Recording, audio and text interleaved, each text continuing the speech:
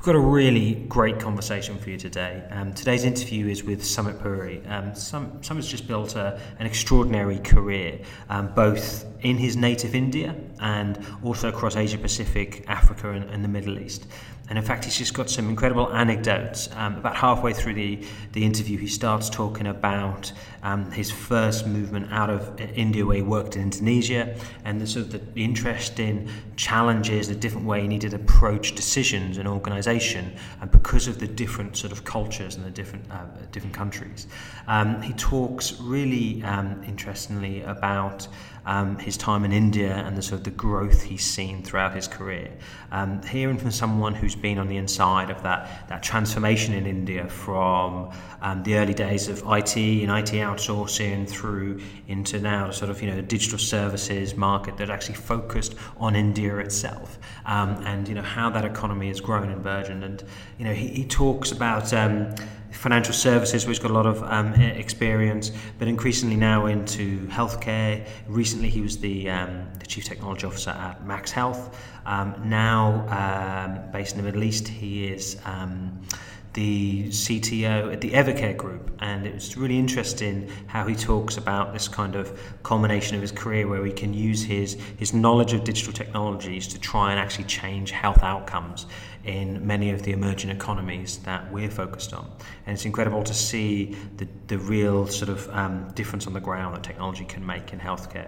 So we really hope you enjoy this interview as much as we enjoyed making it. And let's play that interview. So delighted to be joined by Sumit Puri today, who is the Group Chief Technology Officer at the Evercare Group. Sumit, welcome. Thank you.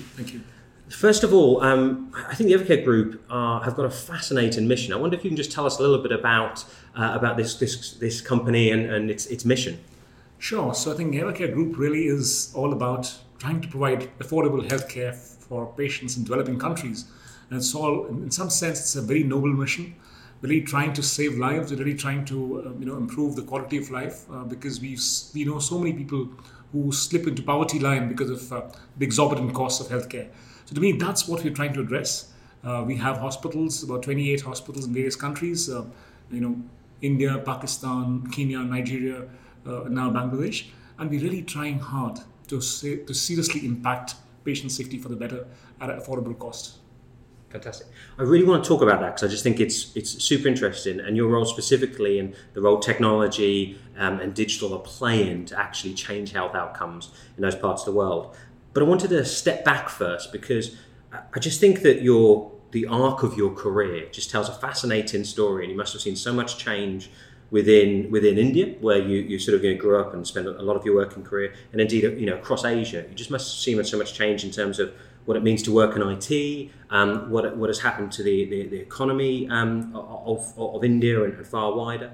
And I just wonder if we could, and indeed going through your career, before this you were the CIO at Max Healthcare in India. Before that you've been the VP and CIO at Prudential in financial services based in Indonesia for a while. Starting your career in PwC. But I wonder if actually we could step back even further than that to when you were growing up and going through education in the 80s, 90s, all the way up to MBA. You chose a career in IT. What made you choose IT? I think it's just the sheer potential. What big impact IT can actually have on people's lives. I think that was the reason. I actually, when I was growing up, I actually my dad was in the police, so I kind of moved 8 schools in 13 years. So during my school formative years. So I looked at people across cultures. I found absolutely amazing possibilities.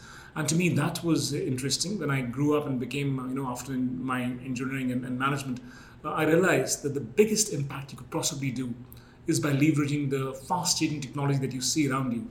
To me, if you look at the world today, change is the only constant.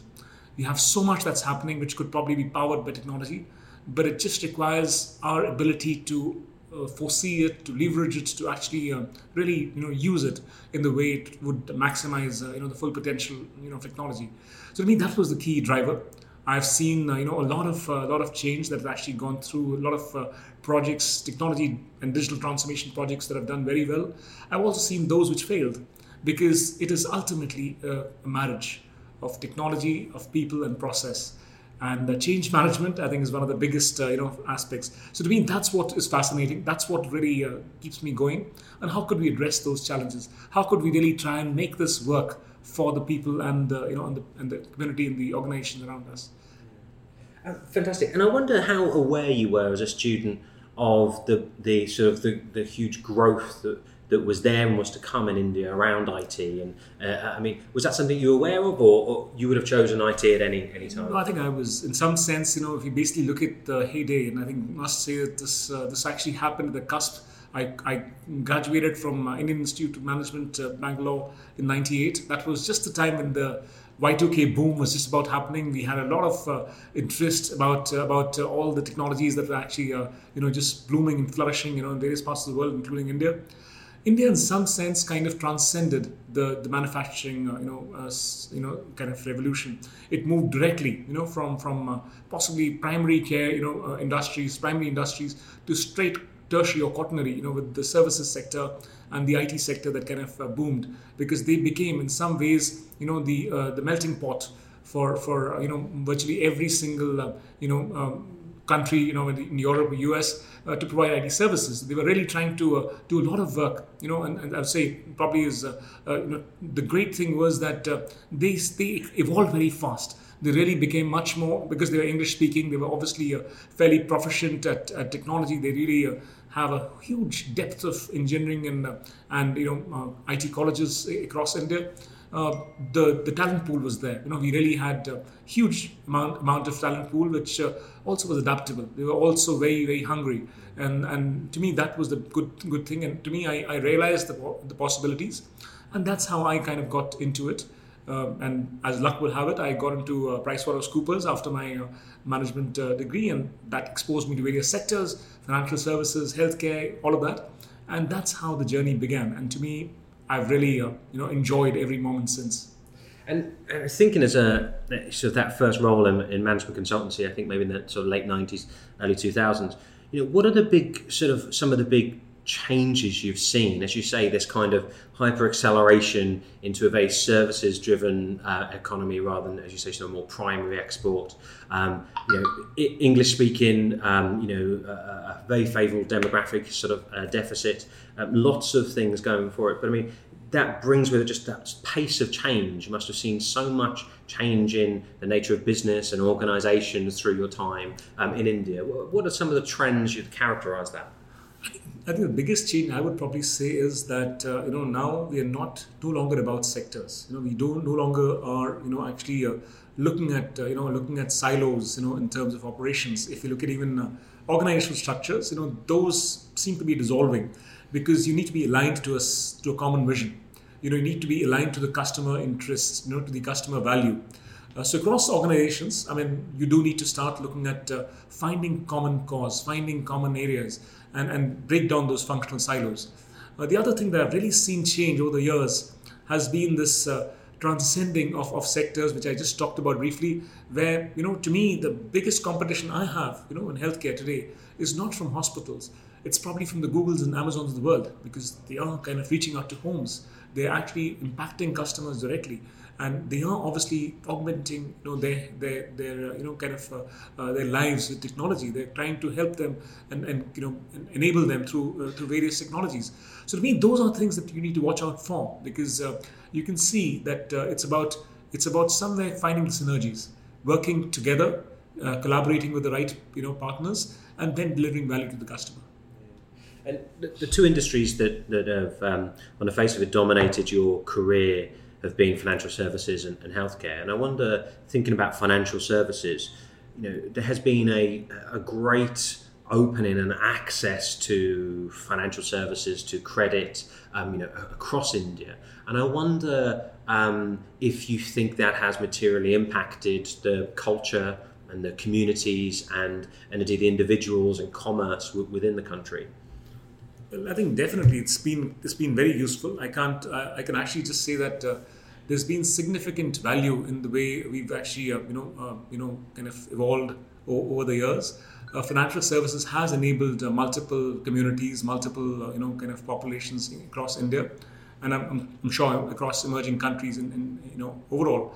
we've seen even women empowerment, because we did have a significantly low proportion of women basically into the corporate sector, or also into having their own small ventures, by just enabling small funding, by having cooperative banks and others open up and basically provide small funds to women. We've seen significant growth of women entrepreneurship, across the country. Even for small and medium businesses, we've seen significant benefits, because we need to bank the unbanked in some sense. There's a lot of awareness that actually has got created with the internet. You have a lot of people basically now using mobiles to get exposed to the various trends and the various new technologies, and that's really changed the whole landscape. So to me, that's what has been really interesting, and I would think the sheer pace of this has been mind-boggling and I think transformative, in every sense of the word. Yeah. And again, it's a similar sort of thing where IT has been the thing that has been able to bring these services. I suppose you talk about mobile, and you talked about that sort of leap from primary to tertiary economy, and similarly that kind of leap over desktop into mobile and mobile banking is again just another sort of fascinating sort of view. It must have really impacted your experience. And I wonder.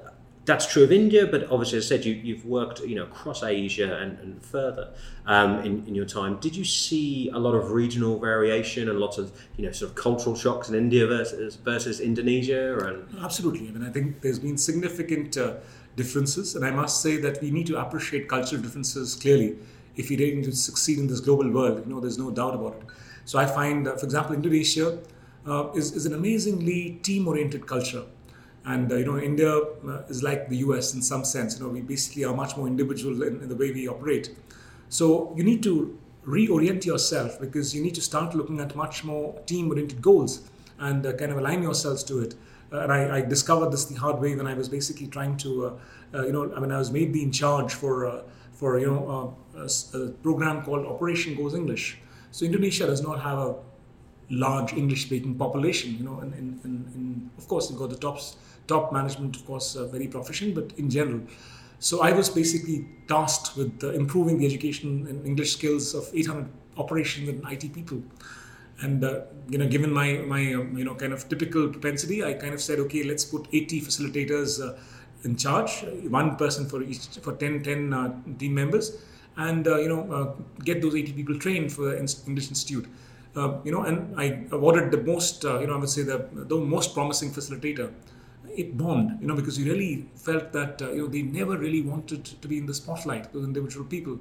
The moment I recrafted that program to make a team-specific goal, saying, which is the team that did best, I found spectacular success. Almost everybody was helping each other. They were sharing, they were caring for each other, and they really helped everybody come up. So to me, these are nuances which you appreciate about cultures. I have seen, in some sense, a lot of will, a lot of willingness to change in multiple countries across Asia.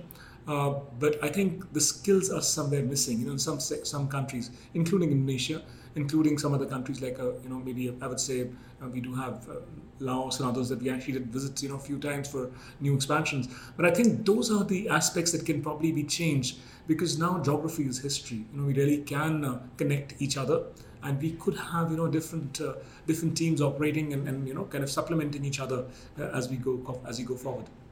I really like that. Geography is history. That's really nice. I'm going to steal that.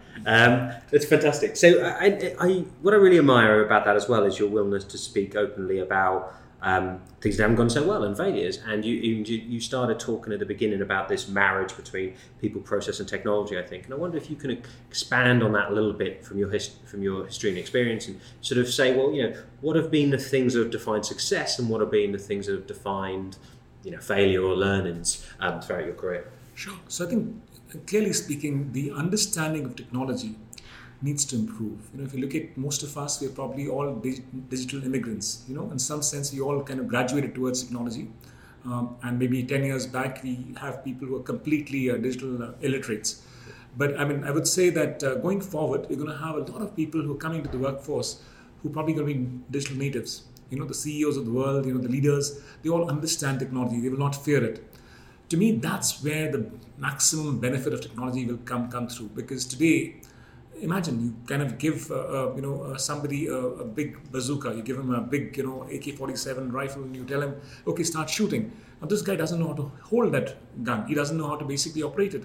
What use is that? Similarly, technology, there's some amazing technologies out there. Artificial intelligence, IoT, 3D printing, such amazing technologies. But we have to make sure that the people are trained to use it. We need to make sure the processes are there, the SOPs are finalized, the standards are there, of how we use certain things. That's something that will really maximize the impact. I think that's something which is not happening at the moment. We do have a lot of awareness of technology. There are a lot of, I would say, technology savvy people out there, especially when they look at mobiles and they kind of, operate those very well with the iPads and the, and the new age devices, but they're not very technology aware. Because across the board, if you look at the old world industries, the conventional, industries and conventional companies, they do have a fair amount of legacy, and they need to gravitate towards these new age technologies. And there is a change needed, and there is a process aspect also which needs to be factored. Those things are not being considered. They all want the latest and the sexiest gadgets around, and the first, kind of thing to basically, start using in their organizations. But we do need to understand there are aspects that need to be put in place before the full impact can be realized. So to me, those are things that we need to look at. I mean, when I look at, for example, aspects like electronic health records, in many ways, if you have information captured in a standardized manner, for patients, I'm sure there are multiple technologies that could give amazing insights about how do we improve quality of healthcare, how could we really reduce the costs, multiple aspects. But can we get doctors to start adopting it? Can we get them to all start entering information in a template that we probably set for them overall? I think it'd be very difficult. Not many doctors see the same, kind of diagnosis. They sometimes, have different views, and not very, I would say, not very kind of easy to get them, to convince them to start using gadgets, to start using, desktops and laptops and technology, to start entering information in a system. So to me, those are challenges, and we will probably need to make technology simpler for them.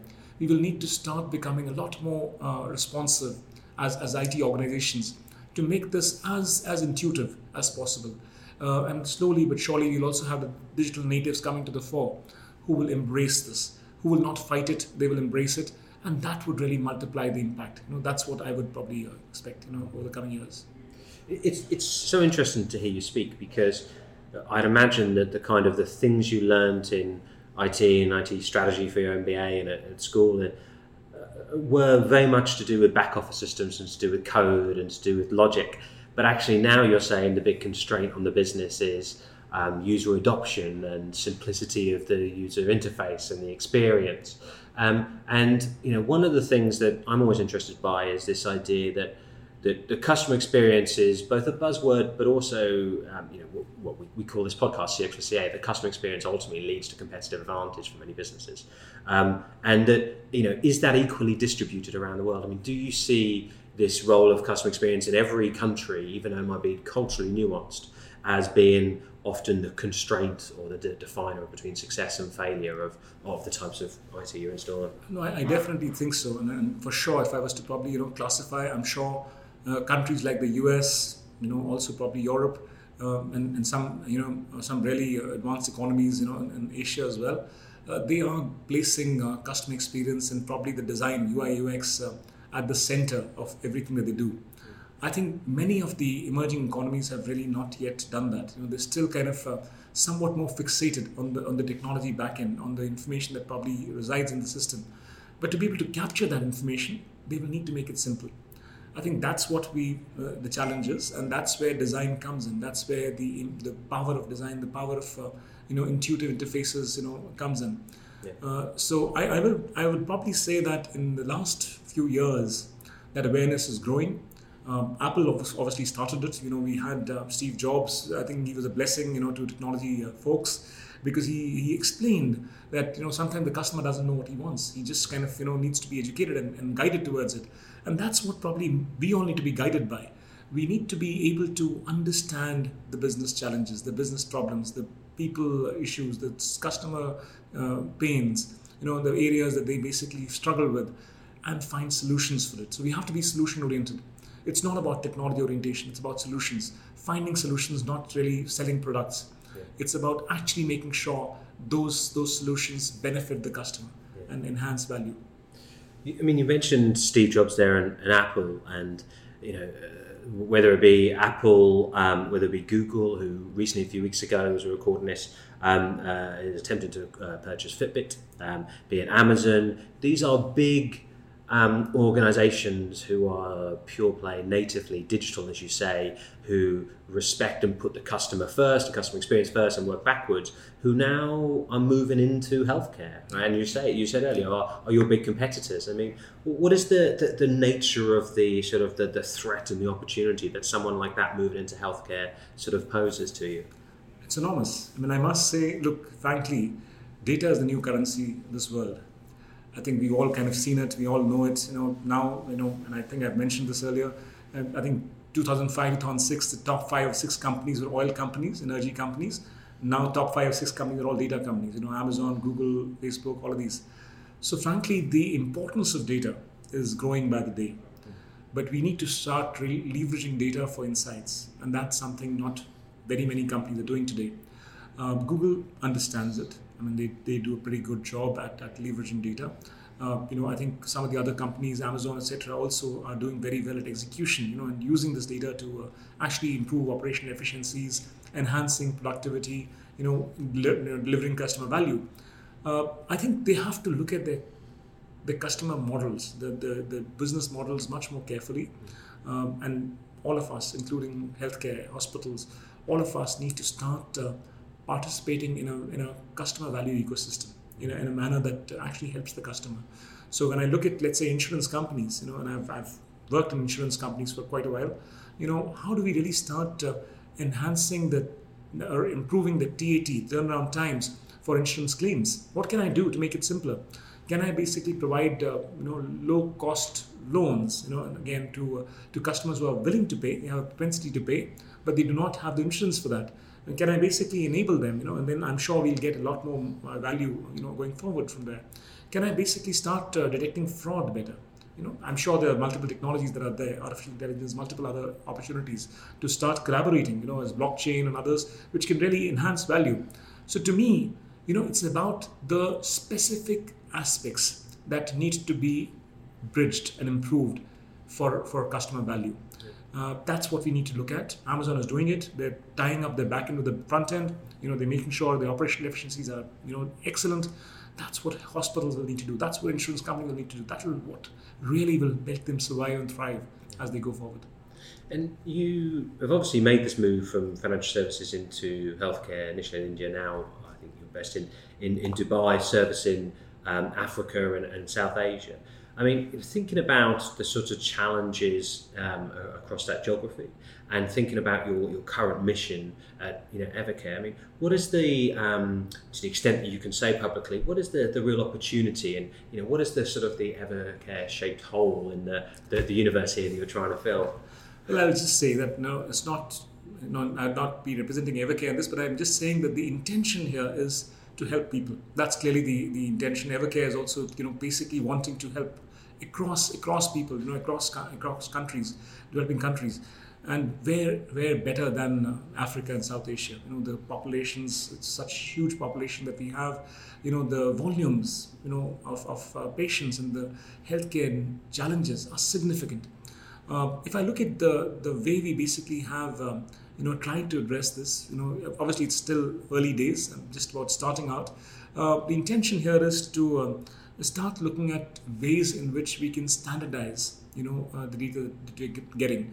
I think some sense we probably will be needing to, actually look at data in a much more kind of easy to digest form. I was just giving an example. We look at, let's say, the US or maybe Australia, some of the other countries, UK. We have, in an hour, they probably see 3 to 4 patients. In India, you probably will be seeing something like 5 to 6 times that number every hour, and maybe more. Some places like, let's say, All India Institute of Medical Sciences, you probably see almost 100 people in 1 hour. That's the kind of experience that you have to kind of have, because you have to give them the right advice in that short span of time. I would say the same thing happens in countries like in Kenya or Nigeria and others. So the volume of data is significant. If I talk about improving patient outcomes, the richness of data that we have in these countries is enormous. You really can see huge possibilities. It's about us standardizing the data. It's about us cleansing the data. It's about really us trying to improve, the overall insights from data that will help us deliver value to the customer. So I think that's what we're tasked with. We are working very closely with multiple, hospital chains across the countries, and trying to, get them onto a standardized platform. I think there'll be huge value if you're able to achieve that. I think absolutely. I remember working a little bit with the NHS in the UK, and I remember there was always this challenge that we, as an external agency, always wanted to concentrate on the user experience and concentrate on customer experience, and see if we can find differentiation and improve health outcomes through that customer experience. However, they would always say, yeah, but actually, unlike any other industry where failure is possible, you can't have failure in healthcare, and so it needs to always be overridden by a clinical defensibility that ultimately, when we use content, when we use messaging, when we use functionality, if there is a feedback form and someone sends you symptoms, is that medical advice?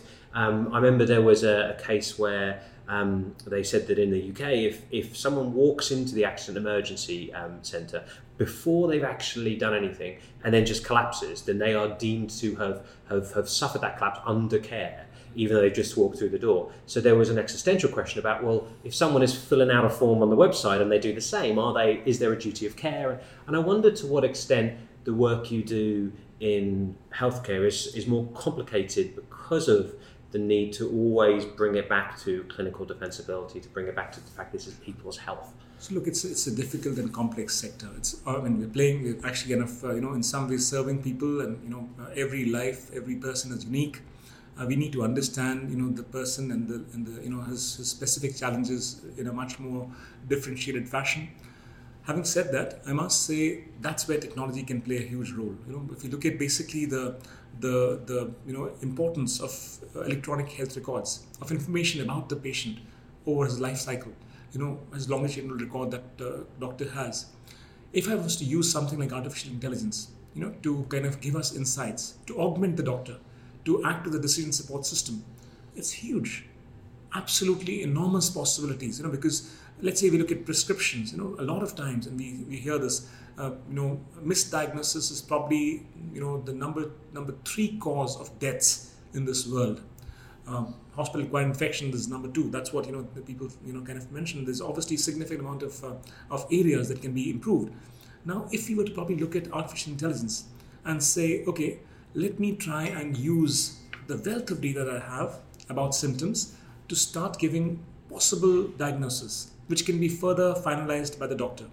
And it saves him time, because you're probably saying this is the possible 3 symptom diagnosis based on the symptom we've seen. And we encourage the patients to do self-service, and update their information and symptoms in, let's say, a mobile app or whatever. You don't have to basically depend on the doctors or nurses to enter everything for you. Babylon and a couple of other new age products are basically trying to do some of that, and we've also experimented with some, during my time at Max, and we're trying to experiment that here. Intention is to start understanding the patient much faster, because then you can provide them the right treatment, that is correct for the context, for that particular point of time. So I would say, the possibilities are there. You look at the kind of information that we actually have about the patient. If you have a complete record of that patient, I would say 9 times out of 10 the diagnosis would be right. The doctor, for a qualified, experienced doctor, it's just that because of paucity of time, because of the pressures, and sometimes the lack of right questions, you do make such mistakes. So to me, it's about augmenting them, helping them, supporting them in achieving the best quality patient care, and that's what hopefully AI can do.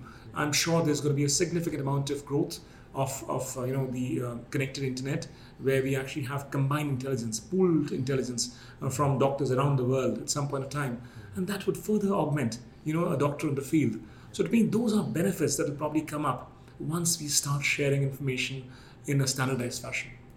Look, I think that's really fascinating. I mean, one of the trends that I think has been emerging in healthcare is this role of the kind of the quantified self. This idea that you don't need a sort of doctorate in medicine or really to understand very much. You just need mostly through Internet of Things and wearable devices to collect personal data, allow some clever crunching of that data to come up with insights that tell you're having a heart attack, whatever it might be. And I think that's fascinating. But I suppose my genuine question is, a lot of that is driven by wearable technology, watches, and other devices.